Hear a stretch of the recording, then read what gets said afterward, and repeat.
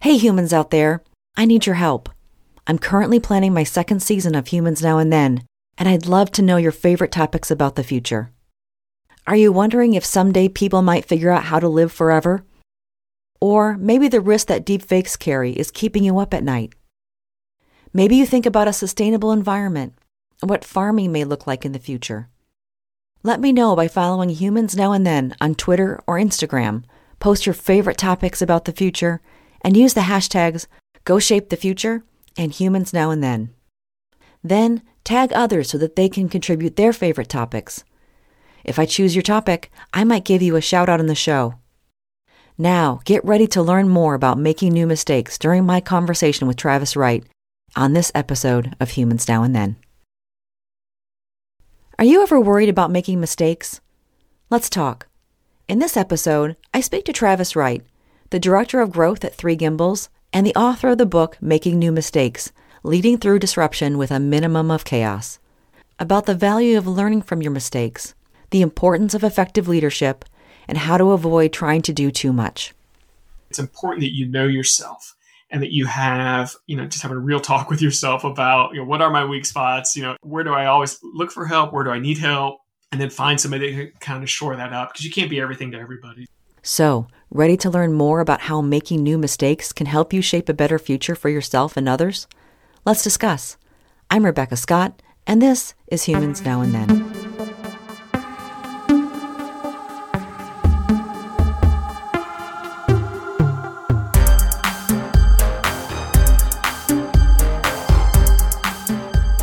Travis Wright, thank you for joining me. Thanks for having me, Rebecca. I'm really excited about this conversation today. Well, so am I. Travis is a tremendous individual, and he's connected me with other tremendous individuals who have nothing but amazing things to say about Travis. So I just wanted to put that out there and say you've got quite a great reputation, and yeah, I'm excited about today too. Awesome. Thank you. You bet. So why don't you tell the listeners a little bit more about you? Yeah, absolutely. So when I think about, that always seems to be the easiest question. Tell me about yourself. Who are you? What do you do? And that sort of thing, right? And I have found it in the past to be a little bit difficult to sort of answer that question, because I think back to the Walt Whitman poem. There's a line in there where he says, I may contradict myself, but it's because I am multitudes. And we are a bunch of different things to different people, to our family, to our friends, to our coworkers, and that sort of thing. And I realize what you're getting at. You're obviously more interested in my professional life, and that's what I want to talk to today. But even in that, I think about, there's multiple things that I bring to my job besides just my title. So yes, there is my title. I am the Director of Growth at a company that's called 3 Gimbals, and we're a services firm. We help out the intelligence community as our biggest client, and work with some incredibly bright, talented people there. And I really enjoy the opportunity that I've been given there. That's just my title. That's just what's on my business card, basically. But then I also think about my role, regardless of my title. When I look back through my career, I think about my role and what I bring to each of those jobs. And it really, when I look back at it and reflect on it, I'm really a fixer. And I like to build coalitions and build networks, as you've seen and you brought up a little bit earlier. But if someone's having a problem, you know what? I may not have the skills to do it, but I know somebody who has the skills to go in and help solve whatever problem you're up against. And that's what I really like to do, and kind of fixing those sorts of things. So that's a little bit of a historical look of sort of what I bring. And as I was trying to think about how I like to introduce myself and think about myself, I also said, I need to have, what do I aspire to be? Who do I want to be? And so when I think what I aspire to be is currently working on is being what's called an expert generalist. And I came across that term maybe just a couple of years ago when I was reading about Charlie Munger, who is Warren Buffett's business partner. So he kind of knows what he's doing, but he's just a voracious reader in a wide variety of different topics. So everything from ancient poetry to the modern business things that are going on, he keeps up to date on all of those things. And he's able to make these different connections across these different industries to come up with these insights. Then he's able to capitalize in a financial sense, help to make investment decisions and that sort of thing. And so I found that really interesting. And because I have this wide variety of interests, and I think we'll talk a little bit later, a little bit about my career, what's it's really a little bit all over the place, all the different things that I've been able to do and the opportunities I've had. But I'm no Charlie Munger. I mean, he's got this amazing intellect, but I do aspire to be that type of person where, I go in, I get a lot of knowledge about a certain area, I kind of get what I want out of it, feel like I can make a difference, and then I move on. And then as I've done that multiple times throughout my career, now I'm able to make these connections and see these patterns over my career that I'm able to use in the current situations I'm challenging. So probably a much longer explanation of who is Travis and who I am and a little bit about myself. But yeah, that's sort of how I like to frame the answer to that question. Yeah, and I also love the way you answered that question because you actually got beyond the titles and what your job is and really got into who's Travis. And so I think that sets a great example. So I'm actually really glad you answered the question the way that you did. And it says a lot about you and how thoughtful you are. And what does it really mean to be Travis? I want you to know that I appreciate that. Good. I'm glad. Yes. And so you did bring up one thing too about you aspiring to be a generalist. So I think that is also amazing. One of the things that I have talked to multiple business leaders and folks about is the role of someone who is a generalist, someone who has a varied and diverse background, somebody who brings multiple perspectives to the table, but may not have a specialty or a technical, specialty in one specific area. There's a lot of debate that I've heard from leaders and organizations about what's the preference, what type of employee are folks looking for? Are we looking for people that have very deep skill, whether that be deep technical skill or other types of skill in relation to a specific topic or specific technology? Or do you need people that are more adaptable, right? Adaptable to the different circumstances that might come up or in this rapidly changing environment in which we live? So I'd like you to kind of expand on that generalist piece, like you aspiring to be a generalist. Do you have any insights about that from, I know, the leaders that you've worked with potentially or the organizations you've worked with? Yeah, I definitely have some thoughts about that. I think back to, and you mentioned too, the rapidly changing world that we're in now. I have a friend who has a technology company, and we were just having this conversation about the types of people that he hires and that sort of thing. And he's like, look, I'd much rather have someone who has a certification in a specific language or whatever that he was working on than somebody who has a computer science degree, because what they've learned in the computer science degree, it's null and void. There's been things that have happened since then that they're actually behind the curve by the time they come out of college. So I've also seen in some colleges where they are adapting their curriculum so that it's not, you need, I don't remember what it's like 120 credits or whatever it is in these certain areas. It's this one size fits all MBA. There's fewer and fewer core courses that you'll need to take, and a lot more of these elective 1 and 2 credit programs where you can get the latest and greatest technologies that are out there so that when you leave, you're an asset to your employer. You're not having to be retaught just all the theory and that sort of thing that you learned in college. So I think that we're starting to see some of that shift. And now with a lot of this pandemic going on, a lot of people doing some online training and that sort of thing, realizing that you can really get a lot of just-in-time training for whatever the next thing is that's out there. And I think there's a lot of value in that. I find a lot of value in that with this time that I have now, being at home a lot more and being able to take some classes and doing webinars and learning what I need to know has been really helpful.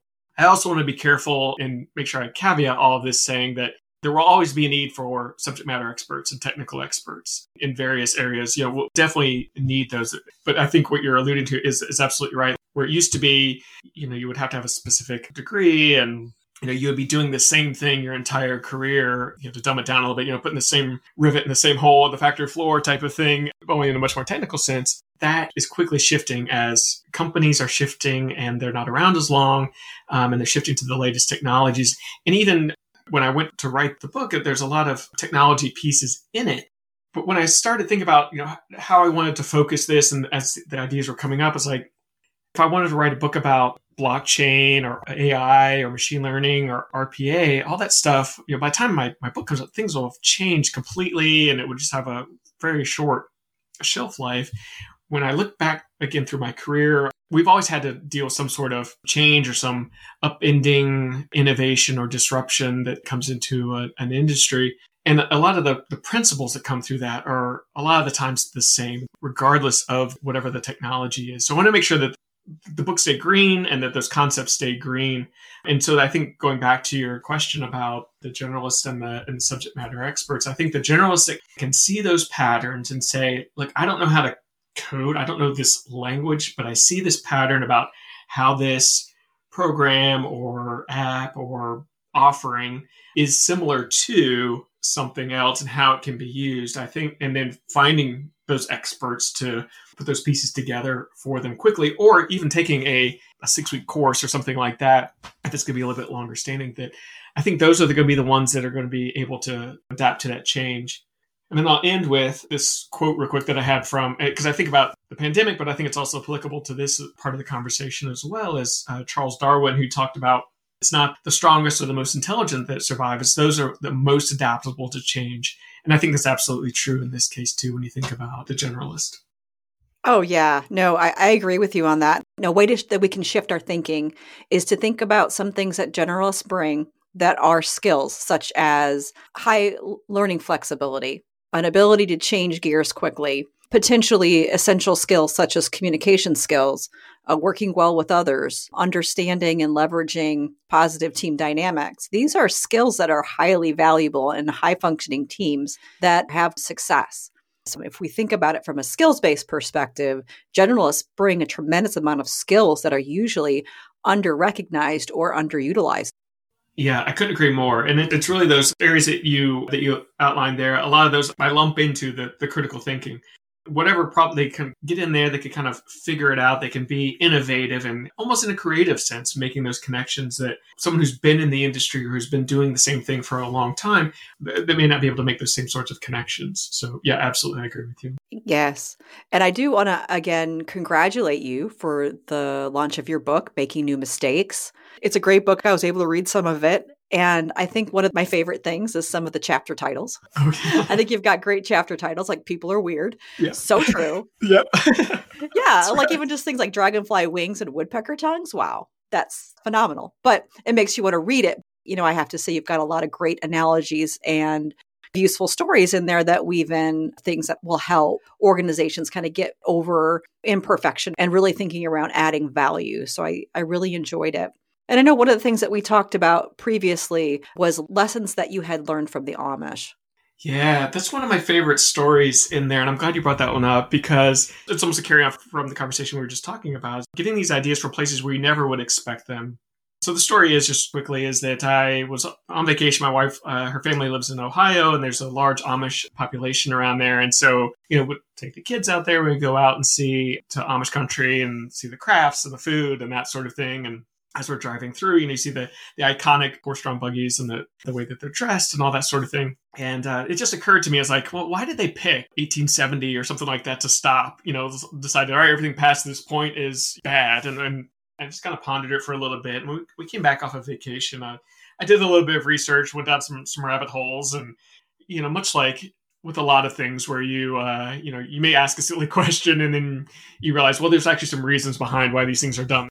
I went and did a little bit of research, and I found out that it's not that they picked that time to stop. It's that the Amish really have this sense of community, and that's the most important thing. That's their mission, is about community and what impacts that community. So if you have ever seen I encourage you to go to YouTube and look at an Amish barn raising and just see the way that they're able to put this enormous barn together in a day. And of course, think about the preparation that's for that, but then to seeing this army of men going out there and picking this thing up and moving it. And it's just incredible how quickly it happens. But that's what they're about, is that community and helping each other out.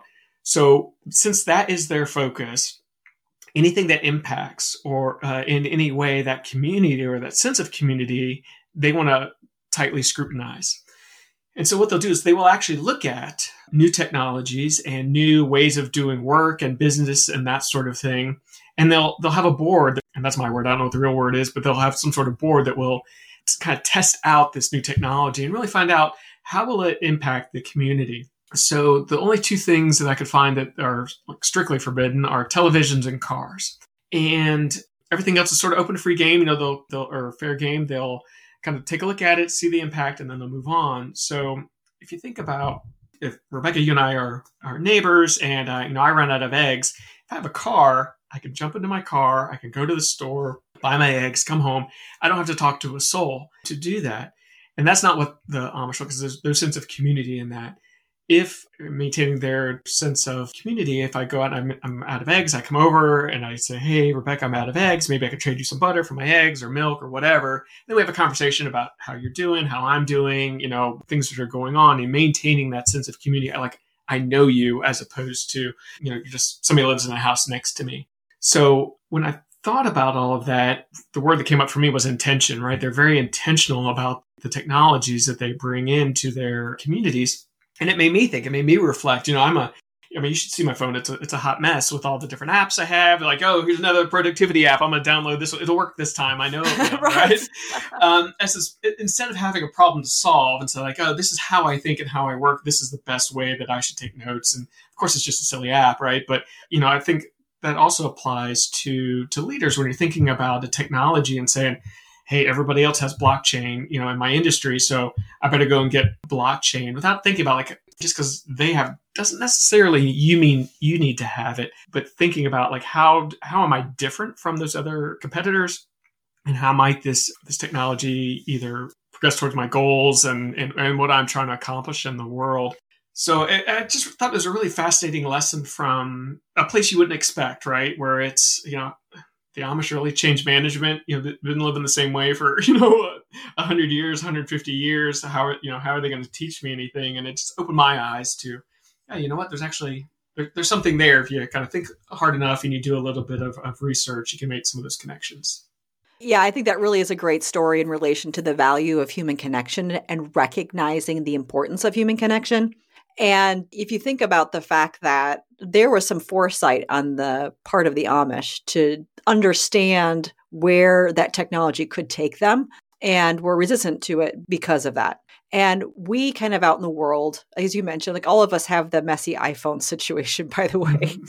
I have it too. I've done the same thing. This is going to be the app that's going to solve my disorganization. Right. But I still end up with Post-it notes all over my desk. Yeah, but it really does speak to that thing you brought up too, around the value of different solutions that we evaluate or that we invest in, and being cautious not to jump too quickly into shiny objects or overly optimistic projections about what different technologies could do for us, either for our organizations or for us as people. And really applying some critical thinking about what are the potential outcomes in relation to this solution that I'm considering, both positive and negative, and then make a balanced decision on what's the value add for me, what's the value add for my organization, or what's really the benefit for me to go this direction. Absolutely. And I think it's so easy too, right? I'll make sure that there's really no judgment on any of this, because we're all there. We're all busy, and especially when you're making those decisions on to adding some sort of new platform or new technology to your organization. I mean, especially the leaders I work with and leaders everywhere are really, they're so busy, even under normal circumstances. Forget the pandemic stuff going on, right? But how can you add into the bandwidth of, all right, now, I've been using X system and now I need to shift to Y system, and what's that going to look like? And yeah, it can be overwhelming. So yeah, I want to make sure I give some grace there as well, that this isn't just like, oh, quick and easy answer, right? But yeah, there's a lot to it for sure. Oh, yeah. Yeah, and I'm glad you said that, because that's true. And I don't mean to be overly critical anyway, but I think that's one of those things that we have to remind ourselves of, because as a part of our human nature, we do get excited about things. We do want to feel like we're keeping up with other organizations or just the pace of business. There's some level of pressure around those types of decisions on what types of technology or things that we're investing in to make sure that we're staying relevant.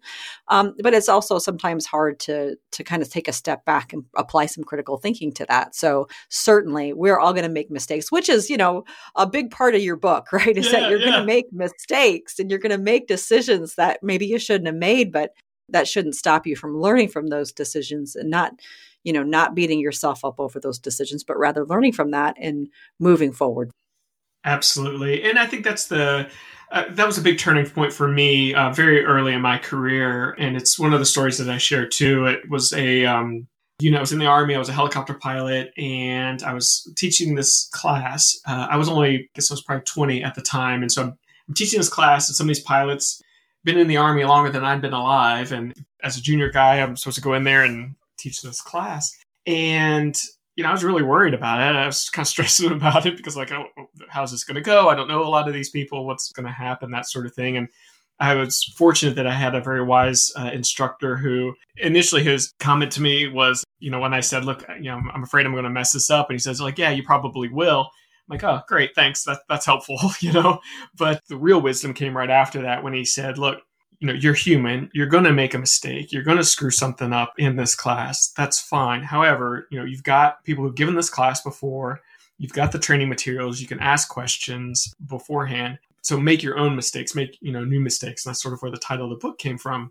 But the really powerful piece of that for me was I'm human. I'm going to screw up. There's no sense in striving for this perfection or anything like that. And now the terms are like failing fast and that kind of stuff. But I think there's some power in naming that. Like, I'm going to screw something up. I'm not going to make the right decision. I'm going to have every right intention. I'm going to, want obviously to do the right thing. I'm going to get the right information and all that stuff. But even with all of that, I'm still going to screw something up. I'm still going to miss out on something. And for me anyway, there's some power in that. It's like, even with my best intentions, I'm going to screw something up. And really, that's where your learning happens. It's not when things go great and things go perfect and things go exactly according to your plan. There's some ego involved in that, I think. It's like, oh, yeah, look, I planned all this. It all worked out. There's some saying that I'll sort of butcher, but we overestimate or we give ourselves too much credit for what has happened by chance. So a lot of times when things go perfect, right? That there's a lot of chance and luck that's involved there. We don't want to see that. We want to take credit for that. But then we're too hard on ourselves when things go wrong. And there's some luck and some things like that as well.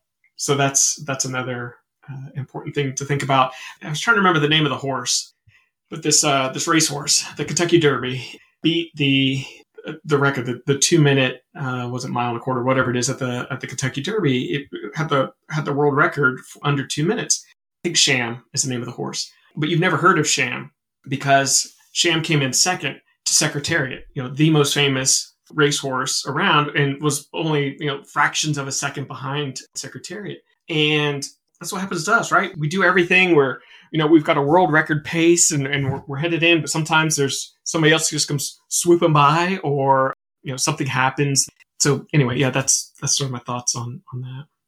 Yeah, I think that there's a lot of pressure that people feel in relation to, probably their career in general. And, I thought of also, let's say, younger folks. And I always age myself when I say things like that. But I really talk about Gen Z and how they've been raised on social media. And I have been very interested in understanding their perspective on that journey. Growing up on social media, getting this picture of what success looks like based on some of that engagement. And often you have a lot of folks that put a lot of pressure on themselves to try to achieve that level of what they consider to be success, which is usually monetary success or some level of fame, followers, and so forth.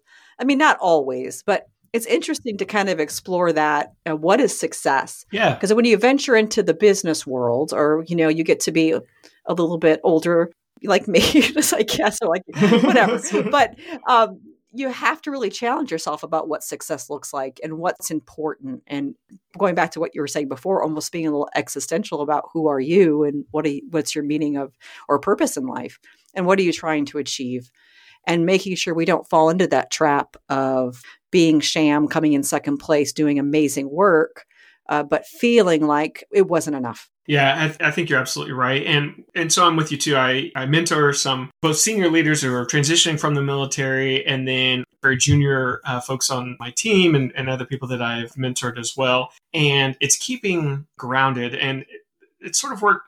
This is a concept I always share with them that works for me. And I think it would apply to what you're talking about, that whole grounded piece and what's real and what's not. Because that same bubble that you're talking about where Gen Z is, they're getting this adulations, they're getting likes and comments and that sort of thing. It feels good. Well, that's the same as what leaders of large organizations are feeling too, right? Everybody is, wants to please the boss. They want to, I'm using air quotes, everybody's selling to the boss. So I don't mean just like a vendor trying to sell, some sort of, app or whatever, or system. I really mean like even their teams are trying to sell like this idea so they can get a promotion or get some clout, or their peers are trying to, get to partner with the leader to do different things. And so that's not going to go away. That same situation you talk about with Gen Z applies even to the Fortune 500 CEOs that they're coming up with. So when I mentor folks and I talk to them about that and staying grounded and how to do that, I talk about having an informal board of advisors. And these are people that you can rely on, that you can count on, that are going to keep you humble in a lot of ways, but they're going to keep you from making some of these mistakes and from making these errors and getting a little bit too full of yourself. And they don't need to be named. You don't need to say like, Rebecca, you're on my informal board of advisors, meetings every Thursday, right? That's not what I'm talking about. Like it doesn't even have to be named. It's just people that you keep these types of people in your orbit. So I give an example. So first of all, it's actually knowing your blind spots or your weaknesses and shoring those up. So these are some of the categories that I use. There could be others. I'm sure there's more, and whether these all apply to you or not, that's fine. But just to give you an idea of the framework. So the first one, and there's just a couple of them here, but one is a skeptic. And this is the person who come up with a good idea. You go up there and I have this friend who I do this with, and I'll be laying out this idea to her. And I can see, I've known her for a long time, and just as I'm laying it all out, I can just see, her eyes glaze over, and she, the wheels are turning. Before I'm even done with my idea, she has a 5-point plan of why it will never work. And that's important. And it's not because she doesn't like me. I'm pretty sure she likes me, but it's because that's just the way her mind thinks. She wants to look for those ideas. The way that I use her is that I'll run those ideas by her, and I'll find out what her comments are back to me. They're always insightful, and I'll be like, either I need to look at that, or that's what my detractors are going to say when I present this idea somewhere. So, I need to talk more about that, or I need to shape my conversation this way. Or it's just a crap idea, right? That could be an answer too. But I know when she lights up and she looks at me and she goes, then I know, all right, I'm on to something, right? That's a vote of confidence in that. So I think that's someone that's important to have. So another one is an optimist. And this is somebody who, it needs to be authentic. All of these relationships need to be authentic.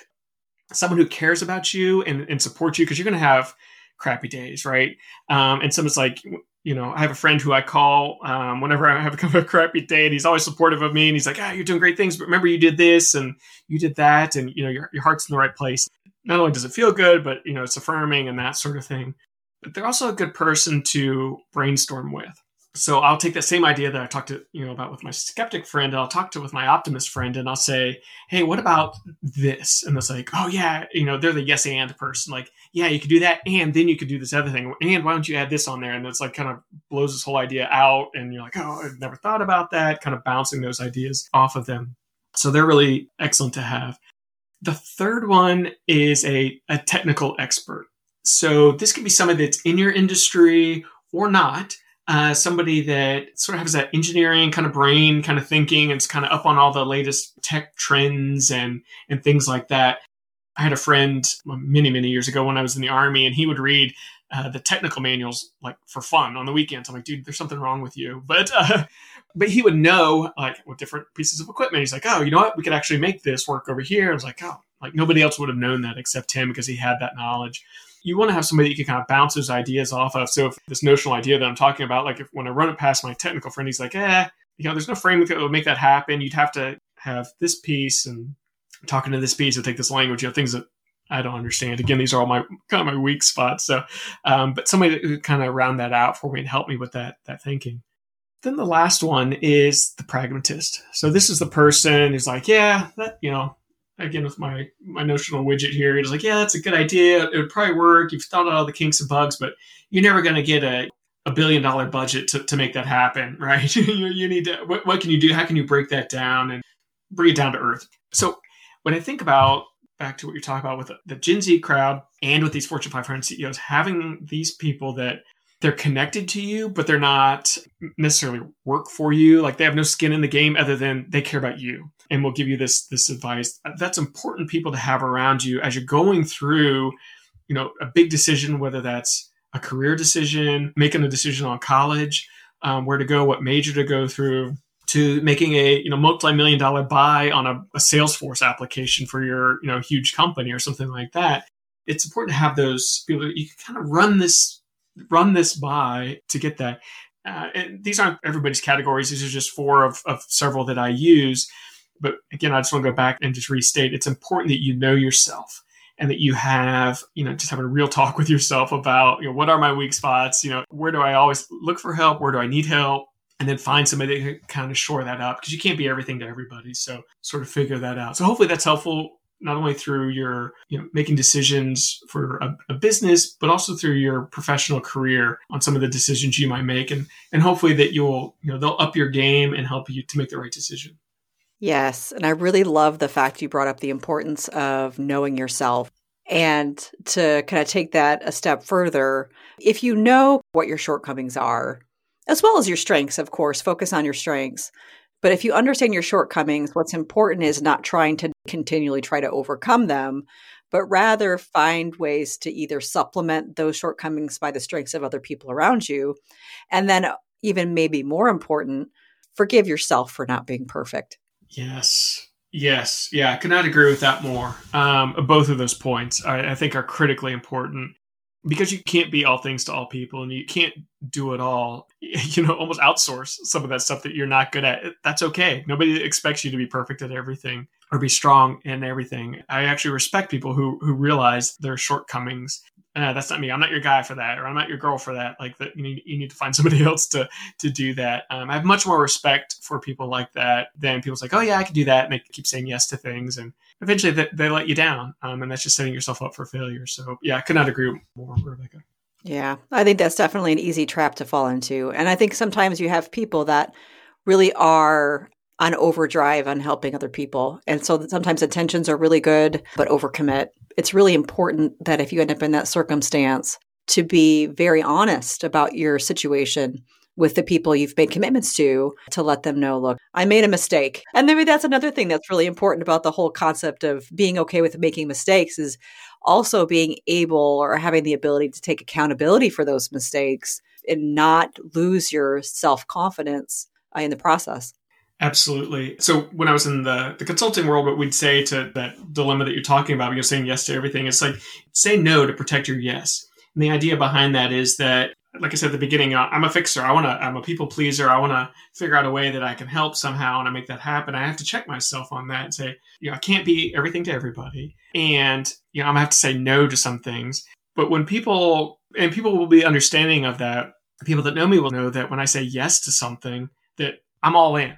Right? I'll say no to 9 things, but the one thing I say yes to is something that I'm going to be all in on, and they've got 100% of me on it, and it will get done, as opposed to saying yes to everything and none of it gets done, or it all gets half started and that sort of thing. So I think that's a really important concept to, part of it's for me, right? I'm preaching to myself here a little bit, but it's, I think it's an important concept to understand how important that is to do that, because what you'll do as well is you'll build this social capital, so that when you do mess up, people are like, hey, his heart was in the right place. I know he's committed to this. I know that these were some of the circumstances. Stuff just happens sometimes. People are just more understanding of that, as opposed to, well, yeah, he's got too much going on. Why is he, taking all this on? Of course, one of those things is going to fall off and that sort of thing, or he's going to miss something or things like that. So I think that's really important, that people are going to be forgiving of you more than you realize, especially when you're upfront and honest with them, as you said. Yeah, I think that is a great way to build trust. And I think that's also a great way to demonstrate accountability and understand the importance of being vulnerable enough to admitting that you've made a mistake, or you've overcommitted, or, something's going on in your life, whatever it might be, because people are, overwhelmingly forgiving, I've found. I mean, there are some exceptions, of course, to that. Sure. But in general, people really get it, because other people are flawed just like us. I mean, I can raise my hand and say, I'm flawed too. I've made the exact mistakes that you're talking about. And I've done my best to kind of turn around and not fall into the trap of overcommitting, because my intentions might be good, but also taking the accountability to say, you know what, I've made a mistake here. I've had an error in judgment, or I didn't have the right priorities. But, if we're honest about that, we can build trust with one another, build connections, and then also, I think, give other people sort of de facto permission to admit when they've made mistakes too. Yeah, I think you're absolutely right about that. And I think one of the biggest lessons I learned as a leader, I actually learned early in my career when I was learning to fly, And in whatever aircraft you learn to fly, there's two sets of flight controls in there, and they're both together, right? So they, when it turns left, they both turn left, that sort of thing. And the way that you're taught to fly is that, you'll talk about it in the classroom, they'll explain the maneuvers and that sort of thing. But when you're actually out in there flying, the instructor will show you one, and then you'll do one, you'll screw it up, he'll tell you how bad you screwed it up, and then you'll practice it over and over, and then eventually he'll have to show you again, that sort of thing. But when you're just starting out, again, the instructor will show you a maneuver and then say, all right, now it's your turn. You come and try it. I had some instructors, what they'll do is they'll be so much control and really, in business terms, they're micromanaging. They've got such a tight connection or hold on the controls that there were times when I was flying, it's like, I'm not making any of those movements. It's the instructor doing it because I'm trying to fight against him. I could feel him on the controls making the inputs. I didn't learn anything from them. I didn't get any confidence from them because I'm like, well, I really didn't even do that, whatever that was. They'll tell me how good I did. Well, it was really them doing it. And then there are other times where I really learned a lot was from instructors who would, they'd show me to do it. I would do it a couple times. And then they would sit back and they would cross their arms and put them on their chest. And then I'd be like, well, man, I better not screw this up or, something bad is going to happen. So, but I would learn, it's like, oh, okay, now that wasn't pretty. It wasn't perfect, but you know what? I did it at least, right? And so I've tried to adopt that sort of mentality as a leader. It's not absenteeism. It's hands off. It's challenging like people. And I think a lot of people who come up through either a technical field or stay in one company or something like that, a little bit more difficulty in making this transition from being an individual contributor, writing code or whatever it is, to then managing people who code, to, leading teams that code or create programs and that sort of thing, because they were in that job before, right? They know how that code is supposed to be written, or they know how that report is supposed to be done. And they really have a difficult time of kind of letting that go. And then I think that's a lot of times where you see leaders stagnate. And they're really not leaders because they're more managers. They're managing the process and nobody wants to get behind them. So when I talk to first-time managers, I talk to them about that. It's making that shift. You have to let some stuff go. Things aren't going to be done exactly the way that you wanted it done. But if nobody's going to get hurt, it's not going to violate policy or things like that, then it's okay, right? It's a learning opportunity for someone else. And I think it ties back to something you said a little bit earlier, where it's having that grace for them, but then it's also being comfortable enough in your own abilities to be able to let loose of the controls a little bit and letting someone else kind of get that confidence. And then the other thing I talk to leaders about too is, who's your replacement? If you're doing this all the time and everyone's relying on you, to complete this report or this thing, and you're the linchpin, what happens if you get hit by the proverbial bus, or what happens when you retire or move on? You're doing the organization a disservice by doing that. So I think all those things sort of tie together into that concept. Absolutely. Yeah. And I know I've had that conversation with other folks as well around the importance of understanding the difference between being talented at a specific skill or task, or having a specific area of knowledge, or being a subject matter expert in an area, versus having the skills that are necessary to be a successful leader, because that's a tremendously different thing. Absolutely. And unfortunately, in a lot of larger, bureaucratic organizations, it's the military is like that too, right? It's kind of time on the rock that you have, how long you've been in and the assignments you've had and that sort of thing.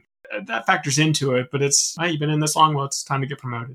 Yeah, and figuring out how to recognize that talent. And we're not good at it as humans, and we need some help on that, because there's people are weird type of thing where we have favorites, even though we're not supposed to. People that are easier to get along with. There's always the heir apparent sort of concept and all those sorts of things to figure those things out. That I remember, I'd been out of flight school for a little while, and I would see some guys that I would be in different units and that sort of thing, and I'd see a guy and be like, man, how did you make it through flight school? Like, we went to the same flight school, but I don't know how you made it, because the way you do things is just crazy. So there's some of that out there as well. But then I actually extrapolated that too. It's like, well, if I'm thinking about that, about other pilots, there's probably doctors out there who are like, man, how'd you make it through medical school, right? And hopefully I'm getting a good doctor. But anyway, it's just really thinking about, it's difficult. That's the part of leadership, finding those good leaders who have the technical skills, have the ability to lead, or at least have the trainability to accept training to be able to lead organizations, and giving them the right tools so that they can make the right decisions and eventually be good leaders.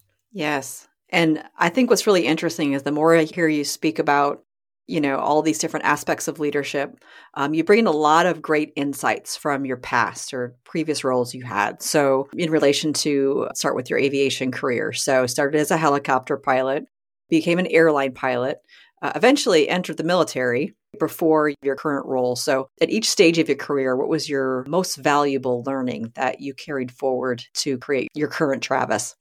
Yeah, so it's a great question because there's been a lot.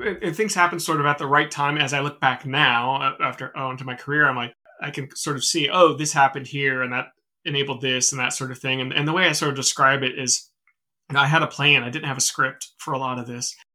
I was very fortunate when I was 5 years old. I knew I wanted to be a pilot. And so I kind of geared my whole school years towards that. I was fortunate enough, I got accepted to the Army's flight school and was a pilot. I graduated flight school when I was 19 and was in my first Army unit and sort of doing all of that. And I had goals, but after about 10 years, I said, all right, I think I did everything I wanted to do. And so, well, I still kind of like flying. Let me try something else. And so I left the Army and went and was an airline pilot. And for those that don't know, the first year airline pilot pay is awful. I made $17,000 my first year there doing that. And so I joined the National Guard part-time. So I was actually doing two jobs, right? To kind of make ends meet. And then after that, I got married. I had kids. I was gone all the time. I said, hey, let's move to DC. And I took a staff job here in DC for the military and was able to parlay that into, I was a program manager and ran some large programs. And then my last job was in the drug policy office.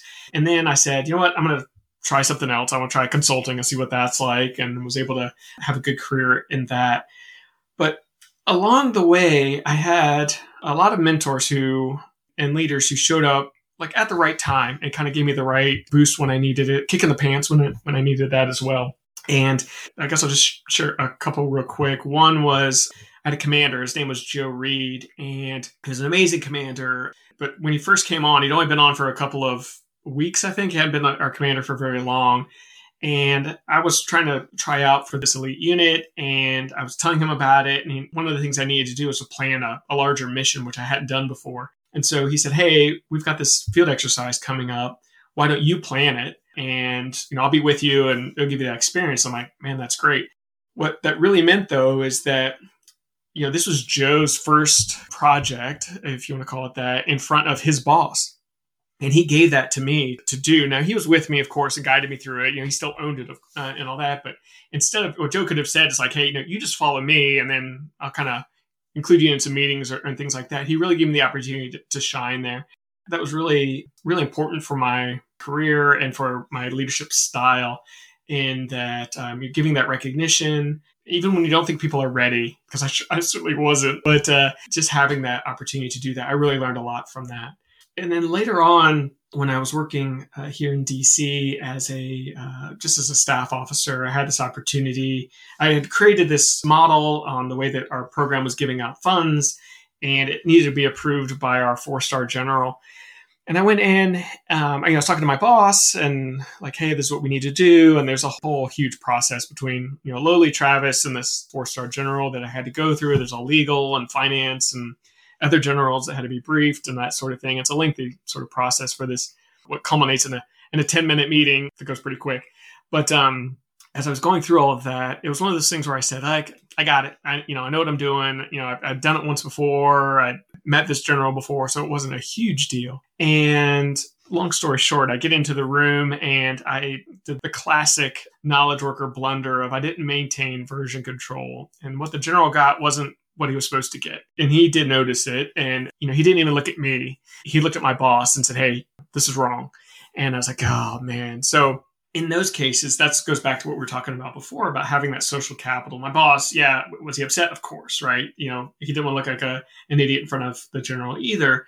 But he also knew that we had done this before and that, it was just one of those things that happened.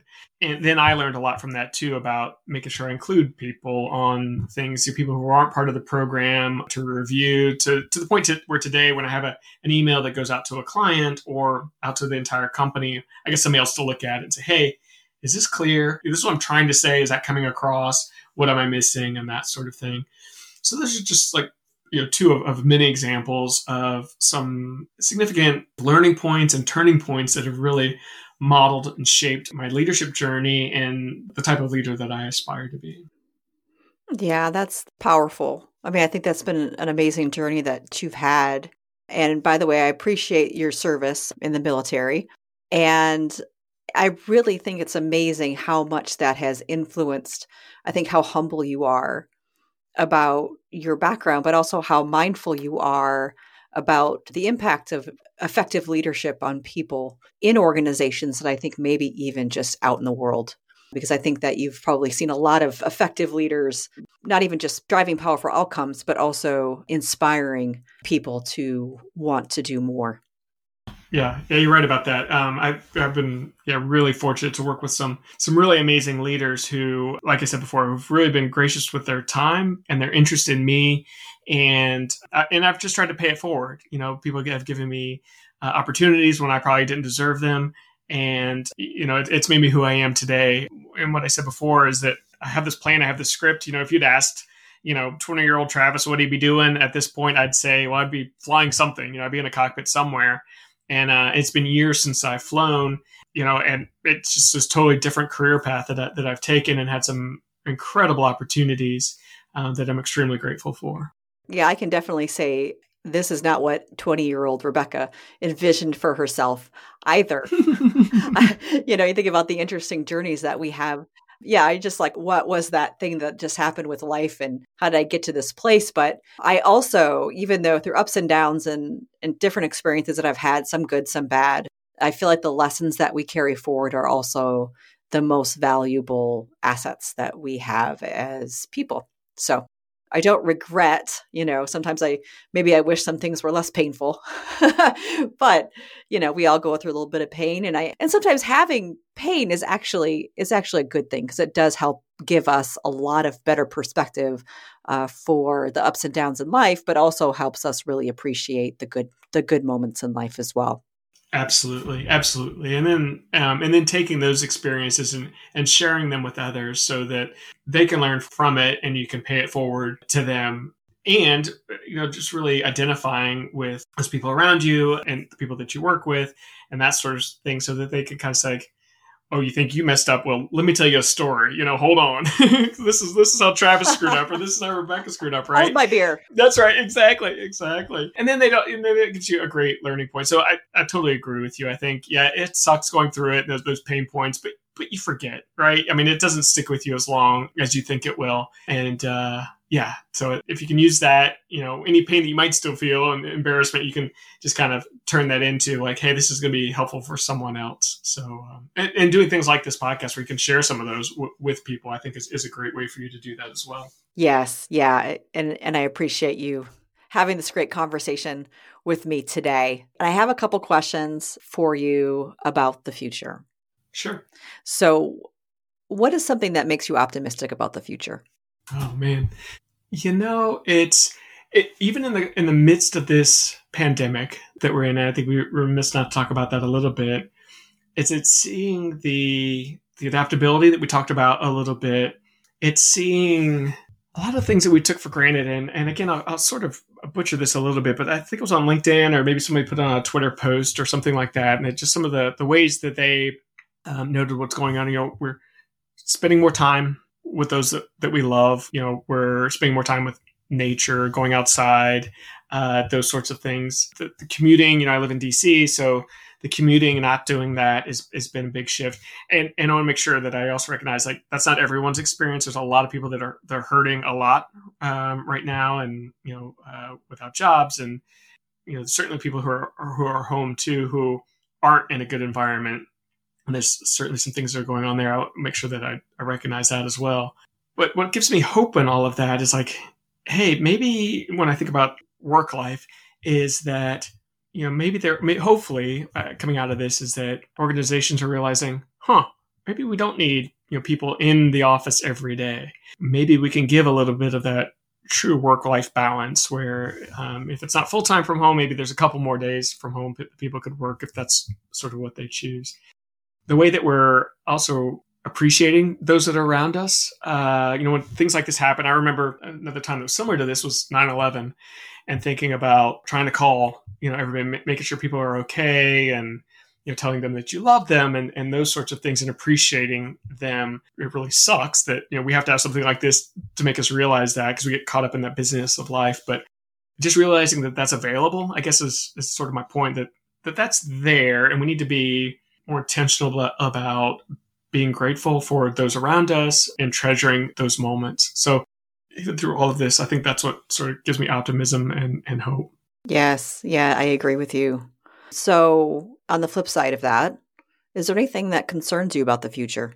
Oh, man. So I have my children. They're not the ones that concern me, but their futures. And maybe this is just like every parent probably thinks this too, is like, what is life for them going to be like? They're 13 and 15. So as they start to enter, the workforce in the next few years, and as they work on their careers, like, what is that going to be like for them? I guess that's a concern. I don't know if it's a worry as much as it's a concern, because I think they'll figure it out. Yeah, maybe it's just like a dad concern, right? Like, I hope they find a good job. I hope they find, a good mate to settle down and don't get in trouble, and all those sorts of things that a worried parent goes through. That's probably what's closest to me, and that's probably because I'm around them a lot right now, which is great. But that's probably my biggest, I don't know that it falls in a worry category, but maybe concern, I would say. Yeah, I think that is definitely common. And thinking about for me personally, I can speak as a parent as well.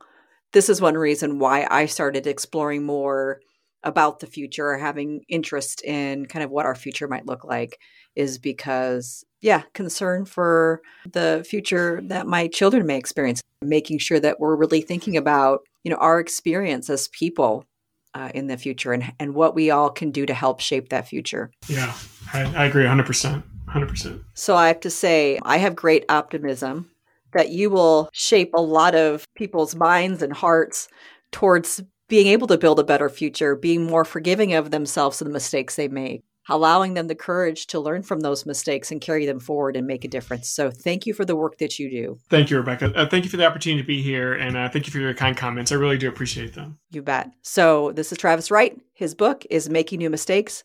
Thanks again, Travis, for joining me today. Thanks, Rebecca.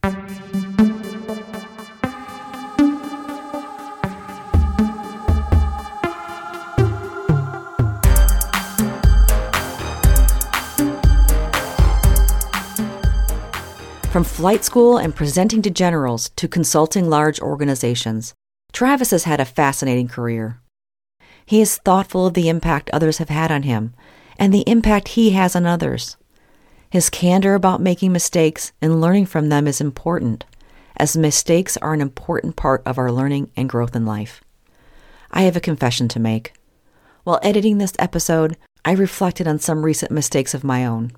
As this year's events have taken a toll, I have not done enough to take care of myself.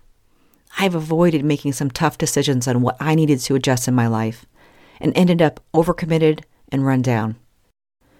This has impacted my mood, my health, and those around me. While my intentions were good, my expectations of what I could achieve were not realistic, and I did not ask for the right kind of help. I commit to changing that, starting today. You don't have to share your mistakes as publicly as I have. However, I hope you reflect on your mistakes, forgive yourself, and carry your learnings forward to help shape a better future. You have the ability to lead from exactly where you are, and you have the ability to do amazing things. So, go on. Go help shape the future. You can find Travis Wright on LinkedIn, and you can find his book, Making New Mistakes, Leading Through Disruption with a Minimum of Chaos, on Amazon. Are you looking for voiceover talent for your podcast, commercial, or other needs? Reach out to Rebecca by emailing contact@humansnowandthen.com. I am Rebecca Scott, and this has been Humans Now and Then, hosted and produced by Rebecca Scott. Music by Ryan Sullivan, Rebecca Scott, and Victoria Scott. Credits and resources from this episode can be found in the episode notes at humansnowandthen.com. Thank you for listening.